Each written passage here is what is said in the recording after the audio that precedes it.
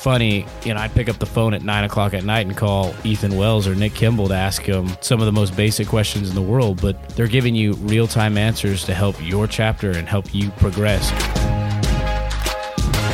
You're listening to the Teak Nation podcast with Donnie Aldrich, where we hope to educate, inspire, and entertain you with tips and lessons from members of our fraternity. We hope you enjoy our podcast. Welcome in to this episode of the Teak Nation podcast. Honored to have Cole Connor as our guest today. Cole is the Collegiate Advisory Committee Chairman. He is the voice of the collegiate member, and we just completed and wrapped up your first Grand Council meeting as a voting member of the Grand Council. Cole, welcome into the Teak Nation podcast. Thank you for having me, Donnie. Cole, as we traditionally do, I want to start in your journey in Teak and how you essentially have gone from becoming an initiated member at the Epsilon Omicron chapter at the University of Houston to now being the CAC chairman. Can you talk a little bit about your journey in Teak and some of the experiences that you've had that you've enjoyed? Absolutely. So I was initiated in fall 2016 at the University of Houston, took on a couple of leadership positions, eventually went to an RLC, and what really spiked my interest in getting involved with the Grand Chapter and the International Fraternity was answering a question that had to do with expansion, and that started a conversation with the expansion director, Nick Kimball, and that got me talking to Ethan Wells, our regional director, and that just continued to build and build and build, and this is why I'm sitting here today now. So as you take on this new role and you work with your CAC members, you gave a speech, because there is, for any of those who are not familiar, there is an election process, and 9 members are slated on the Collegiate Advisory Committee, and then they select their own chairman. They're the ones that do that make that vote. And as part of that vote, folks give their speeches, their political speeches on why they should be elected the chairman. Can you give some insight to our listeners in what was in that speech? What's the compelling message that you put out that in the end had members elect you as their chairman?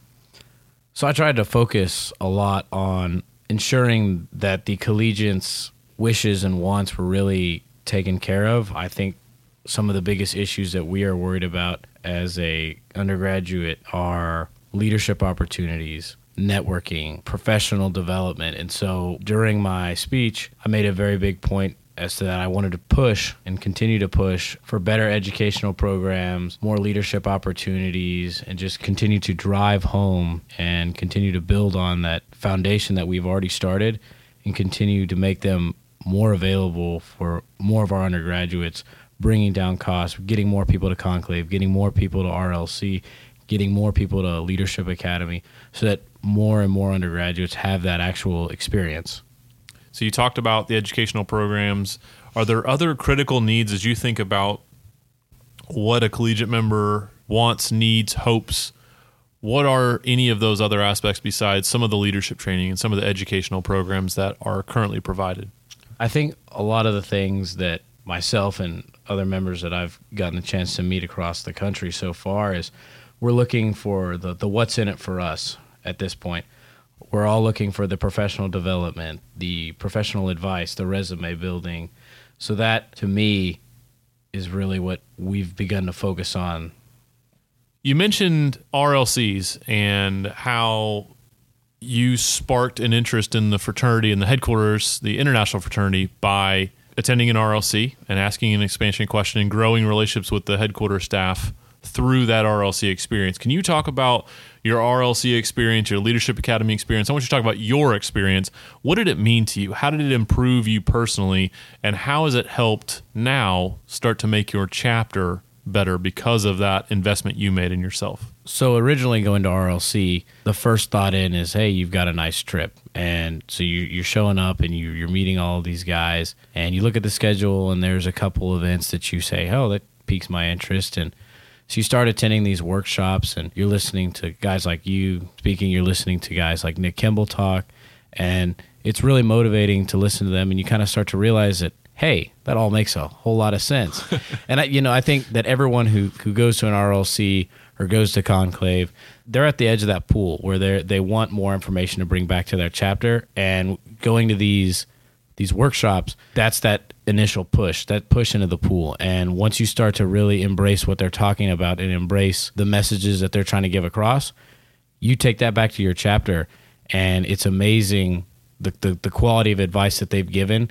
And when you finish a workshop, you have the opportunity to introduce yourself to the staff members or whoever gave that workshop. And then you create a connection with those guys, and you go back home. And it's funny, I'd pick up the phone at 9 o'clock at night and call Ethan Wells or Nick Kimball to ask them some of the most basic questions in the world, but they're giving you real-time answers to help your chapter and help you progress. And it's one of the best things about the RLCs and the conclaves. Yeah, I think most collegiate members don't understand that part of the fees that you pay, the annual membership fees, goes to funding the staff. I think most people understand that aspect. The other aspect that they don't quite understand is that you have access to that team. You can pick up the phone and call them, and they will answer questions. And more so, they're passionate about answering questions. I will not speak for your experience, but I'm guessing that when those guys answer the phone, they're in a pretty good mood and ready to help you and tackle whatever challenge you might have. Yeah, no, absolutely. I especially want to thank Ethan because, he's fielded calls at all times of the day and night to help us through every single possible scenario. But they really do reach out, and they really do care about you and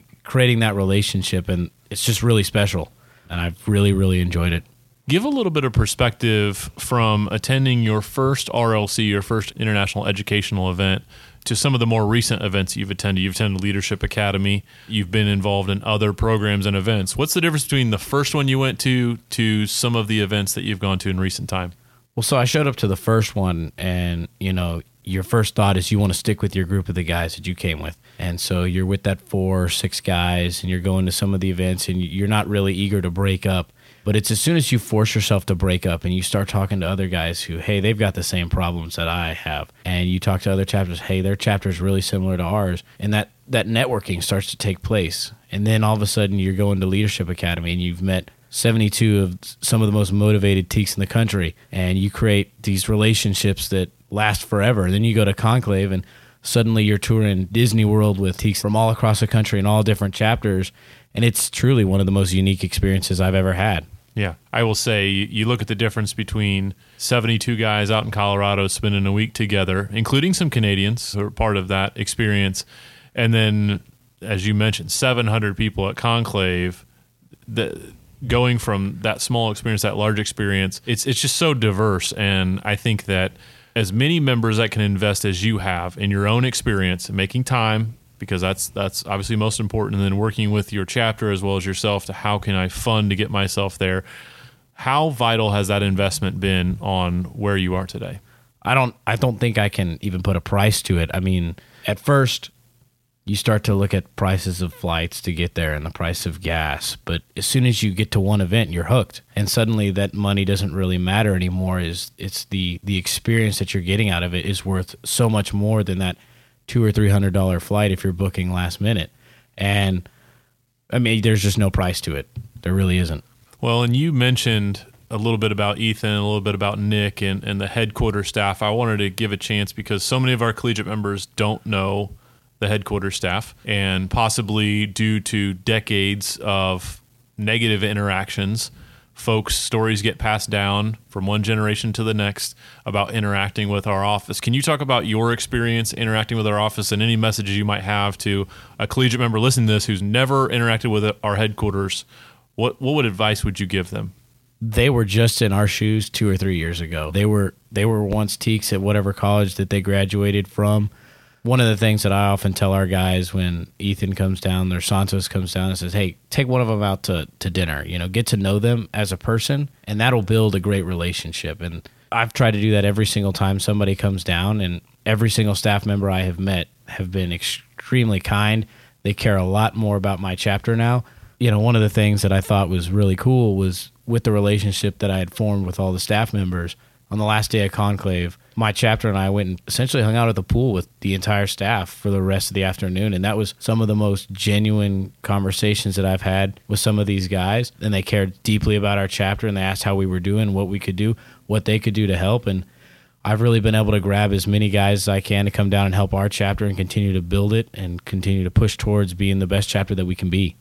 What advice would you give to a new member of Teak, just starting their journey in the fraternity? If you could tell them anything, what would it be? don't be afraid and jump right in. I look back at when I was initiated the following spring. I remember sitting in the back of the room and thinking I was afraid to speak my opinion and afraid to even talk to anybody who was older than me. And my advice to you is speak up, give your opinion, run for that leadership position. If you don't get elected, try again the following semester or try again later that semester. Just get involved. That's when the real fun starts to happen. That's when the real work starts to happen. That's where you're going to find the most in your fraternity experience is jumping in. And don't be afraid, because as soon as you're in, you've only got that limited amount of time before you graduate and you enter the alumni status, and you lose all the opportunity you had right there. So my number one advice to all of the young guys who get initiated is jump right in. Just take a jump in that pool and get involved with everything you can get involved with. And would your advice be the same, or do you have additional pieces of advice for someone who's thinking about becoming an officer? Is it jump right in? Is it prepare, study, talk to folks who were officers before? What are things you would share with people who are considering becoming a chapter officer? So if you're interested in becoming a chapter officer, I mean, the first thing you want to do is, approach that officer in the position right now. Get an idea of what they're going through, get an idea as to what their job consists of, so that when you do run for that election and you do, hopefully get elected, that you're not taking 2 steps back, that you're able to take over where they were at and just continue building and building. So just have those conversations. You'd be surprised. Officers love talking about what they do. I think a lot of people like talking about themselves. Absolutely. So, just sit down and say, hey, what does your day look like? If you're trying to run for CRISO, say, hey, what does it look like to be a CRISO? Ask those questions. 10 times out of 10, they're going to want to talk about themselves. They're going to want to tell you what they do and what their schedule looks like. And that's going to give you a great idea as to how to run for that position and how to avoid the same mistakes that they've made so that you can continue to be a better CRISO than he was. I want to ask you a deep question.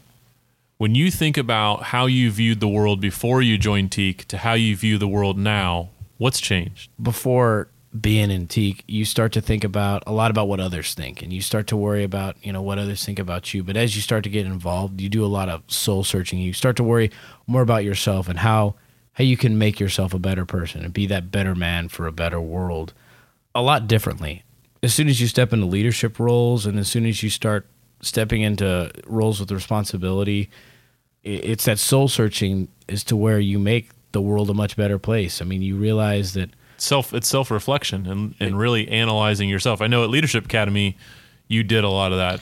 Yeah, it's the looking in the mirror and saying, is this who I really want to be? And 10 times out of 10, you go, that's not really what I want to be. And you finally find yourself. And once you find yourself and what truly makes you happy, your dreams are limitless. You can do whatever you want to be. You can be who you want to be. But you've got to be true to yourself first before you do anything. What are some of the most important aspects or attributes to finding that best version of yourself? What are some things you've done that have helped you to start to see what Cole Conner can become? It's a lot of goal setting. I mean, I think it really starts with that first sitting down, kind of meditating on yourself and realizing, what do I really want to do? You can look at it as if what you want your major to be as you graduate college. You can look at it as what you want to do in the chapter. You can do a whole lot of different things, but it's the most important thing is sitting down and finally realizing, what is my dream? What is my ambition? And write those things down. Write them down. Keep them somewhere. I've got a whiteboard in my apartment that when I wake up in the morning, I look at 1, my goals, and 2, my dreams, so that every day I'm reminded as who I want to be and what I want to do. And the goals can range from long-term to short-term, but as long as you're keeping track of what you want to do, you're going to become a better person, and you're going to be that person you want to be. But you've got to take a couple steps back. You've got to write everything down. You've got to plan, because you don't go into a football game without a game plan. And so that you've got to find that game plan for life. That's beautiful. When you think about coming out of this Grand Council meeting that you've just completed, once again, your first one, what do you want to achieve now as a CAC chairman? I'm guessing even through this meeting, it's inspired you and got you fired up. You've done a phenomenal job in representing our collegiate members this weekend. What do you want to accomplish over the next 2 years yourself as you continue to spend time with some of these very successful members of the Grand Council and some of the guests that come in? And you have access now that not every collegiate member has. What are some other pieces that you want to extract from this experience? Well, one of the things that I want to do is use the way that I lead my life. And one of the things that I'm looking to do for the fraternity is continue to raise the standards. I want to push towards that expectation of excellence. I want to ensure that everybody's in the undergraduate population has the opportunity to get as much as they can out of the fraternity. I want to ensure that we're not measured on the same level as anybody else. I want to be at a completely different level where people look at us and say, oh, they're a Teke. There's not much you can do about it. And I really want to make a push towards excellence. I mean, when we talk about the theme for the biennium, the expectation of excellence, I think that is key in the way that we do our leadership programs and the way that we do our educational programs, is pushing towards being the best of the best and not accepting anything that's mediocre. Any final messages that you have for the collegiate members out there? I don't know that anyone in history that we've had has truly had this type of opportunity where you can speak to the entire collegiate membership at one time if they download this podcast. And hopefully you do, and talk to someone else who will download the podcast. But what's a message you would share with the collegiate members as their representative? Step up. One of the things that I tell the new members when they come in is, if you're not going to do it, who's going to do it? And so my biggest advice to everyone out there is step up, do that job, jump into that pool. Whether you think the water's hot or cold, jump in, go completely in. Because a lot of times as humans, we tend to overthink things and we put limitations on ourselves, and quit overthinking things. Just jump in, do as much as you can. If you remove those fears from your life, remove those limitations, because as soon as you remove fear from your life and the idea that, oh, I don't think I can do this, and you're removing the I can't and the I don't know if I can do it, you're going to be surprised as what you can do. Nobody's going to complain if you give it your all. Don't settle for average. Never settle for average. I think that's huge in anything that we do. Only settle for the best in everything you do. If it's a t-shirt, if it's the way that you're making a budget, if it's the way that you're voting at conclave, I mean, do the best of the best job that you can do, and just go out there and do it. Get involved, run for that chair position, run for IFC or NIC, do what you want to do, because that's, at the end of the day, that's what's going to make you happy, and that's what's going to make you a better person. Well, and I think it's an amazing message to unleash your potential, which is getting those limitations out of the way, getting those fears out of the way, and just taking that plunge. And once you do it, you're a living example of the type of results that can happen in developing yourself as a person, and now developing yourself as the leader of our collegiate membership. So Cole, thank you for joining us on this episode of the Teke Nation podcast. Thank you.